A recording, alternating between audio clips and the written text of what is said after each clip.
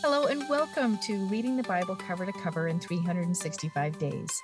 My name is Andrea Lendy, author of the book and Bible reader and studier for over a decade, and I'm excited to share some thoughts with you about today's reading.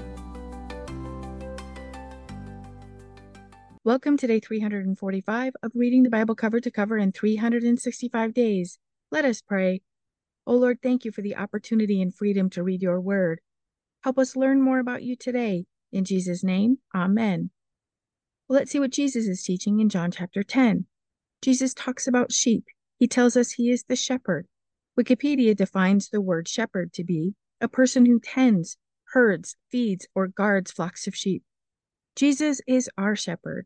He tends to us, feeds us, and guards us. Verse 9 says, I am the door. Anyone who enters in through me will be saved, will live.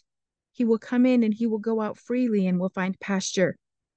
I breathe a sigh of relief as I read about freedom and pasture. We have both today and for eternity. Jesus came to set us free and to feed us every day of our lives. In verse 10, we have his promise. The thief comes only in order to steal, kill, and destroy. I came that they may have and enjoy life and have it in abundance to the full till it overflows. May we enjoy the freedom Jesus came to offer us, both spiritually and physically. We have the freedom to read his word, learn more about him, and be fed and strengthened by him. In verse 28, Jesus said, And I give them eternal life, and they shall never lose it or perish throughout the ages. To all eternity they shall never by any means be destroyed, and no one is able to snatch them out of my hand. Verse 29 is similar, as Jesus said that no one can snatch us out of God's hand either. This should bring us all comfort and peace as we traverse this life. We are his now and forever. We start the book of Amos today. Amos was a sheep herder who lived in a city of Judah just southeast of Bethlehem. His name means burden and burden bearer. He lived in a time of tremendous prosperity. According to the introduction in my Bible, Judah was experiencing unprecedented economic and political prosperity in the northern kingdom of Israel. Not since the days of Solomon had times been so good. While experiencing this kind of prosperity, Amos shared prophecies of things to come for both nations that had come against his people and judgment upon his people. Israel and Judah split after King Solomon died, and Israel made places for their people to worship other than Jerusalem. Golden calves were erected for the people of Israel to worship. Their sins didn't go unnoticed by God, and they would be punished, along with the nations who had transgressed against Israel. In the first chapter, Amos speaks against all the nations. In these verses, Amos says, for 3 transgressions, and then adds 4 more delinquencies. This means there are multiple sins against the nations. Damascus is the first to be addressed. In 2 Kings chapter 10, verses 32 and 33, you can read about what happened. In 2 Kings 16:9, you can read about how Amos's prophecy came true when the king of Assyria went against Damascus. In verse 6, Gaza, a city in Philistia, is addressed. They captured and sold many Judeans to Edom as slaves. The Edomites were descendants of Esau. 2 Chronicles 28:17 says, For again the Edomites had come and smitten Judah and carried away its captives. Gaza eventually fell to Syria, Egypt, and then Alexander the Great. Verses 9 and 10 tell us that Tyre will suffer for their role in delivering the Jews to Edom. They weren't the ones who captured them, but they played a role in ensuring the Jewish people were successfully delivered to Edom. Alexander the Great was instrumental in their demise. Verses 11 and 12 show us that God will repay Edom for their sins against Judah. Edom's descendants came from Esau, the brother of Jacob. As we know, God renamed Jacob Israel. So when we read that Edom and Israel were brothers, their roots did come from brothers. As such, they could be allied with one another, but they weren't. Edom's enmity toward the Israelites go way back to Numbers chapter 20, verses 17 through 21, where Edom didn't allow passage to the Israelites when they wanted to go through their land as they wandered through the wilderness. Verse 18 says, But Edom said to him, You shall not go through, lest I come out against you with the sword. The prediction against Edom is fulfilled. There are no living Edomites. God doesn't forget the transgressions against his people. He doesn't forget those who have hurt you either. May we know that God is our avenger. Verses 13 through 15 tell us about God's wrath against the Ammonites. The Ammonites started with an incestual relationship with Lot and his daughter.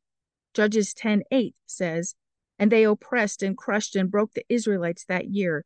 For 18 years they oppressed all the Israelites beyond the Jordan in the land of the Amorites in Gilead. The prophecy against them was fulfilled in part in Judges 11:32, which says, Then Jephthah crossed over to the Ammonites to fight with them, and the Lord gave them into his hands. In chapter 2, we read about the Moabites. They were descendants of Lot. They dug up the bones of a dead king of Edom and burned his bones. God satisfied his wrath on them when Babylon conquered them. Then God judged Judah for their broken covenant with him, and we know that Babylon took them into exile for 70 years. Next, God sends his wrath against Israel. The accusations against them are many. In verse 9, God reminded them what he had done for them by fighting for them, delivering them from Egypt, and raising prophets for them. But even after all he did for them, they didn't appreciate it. So God promised them that he would touch them. He would slow them down, weaken them, take their courage, and fail in war. Israel fell to Babylon and then to Rome. Let's see what words of wisdom Solomon has for us today in Proverbs 14. Here are some of God's promises to us. Verse 6 tells us that knowledge is easy for those who are teachable. May we allow the Lord to teach us. Verse 8 further defines wisdom. The Amplified Bible says, the wisdom, godly wisdom, which is comprehensive insight into the ways and purposes of God, of the prudent is to understand his way. We will gain understanding, wisdom, and knowledge as we continue to seek God and his ways in his word. Verse 9 says the upright have the favor of God. Verse 11 tells us that the upright will flourish. Verse 16 says that the wise see danger and avoid evil. Verse 18 says that the prudent are crowned with knowledge. Verse 20 is interesting and says, the poor is hated even by his neighbor, but the rich has many friends. Friends abound when everything is going great, but a good friend is hard to find when things are difficult. May we be a friend to those experiencing difficulty today. Verse 27 says, reverent and worshipful fear of the Lord is a fountain of life, that one may avoid the snare of death. We stay highly connected to the Lord as we worship him. God will protect our hearts as we draw close to him and worship him and his magnificence.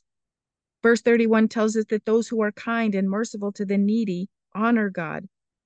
May we be good to people today, for we are all God's children. Let us pray. Oh Lord, thank you for your word that continues to teach us more about you and your ways. Father, we praise you. You are greatly to be praised. May we honor and worship you with our hearts, mouths, and lives. May we praise you today with the angels. You are a faithful God, faithful to your people. Keep us singing your praises. In Jesus' name, amen. Thank you for walking this journey with me and being a faithful reader of God's word. I pray that he shows himself as the God who loves you deeply and cares about every detail in your life. Come back tomorrow for some more thoughts and insights as you read God's word.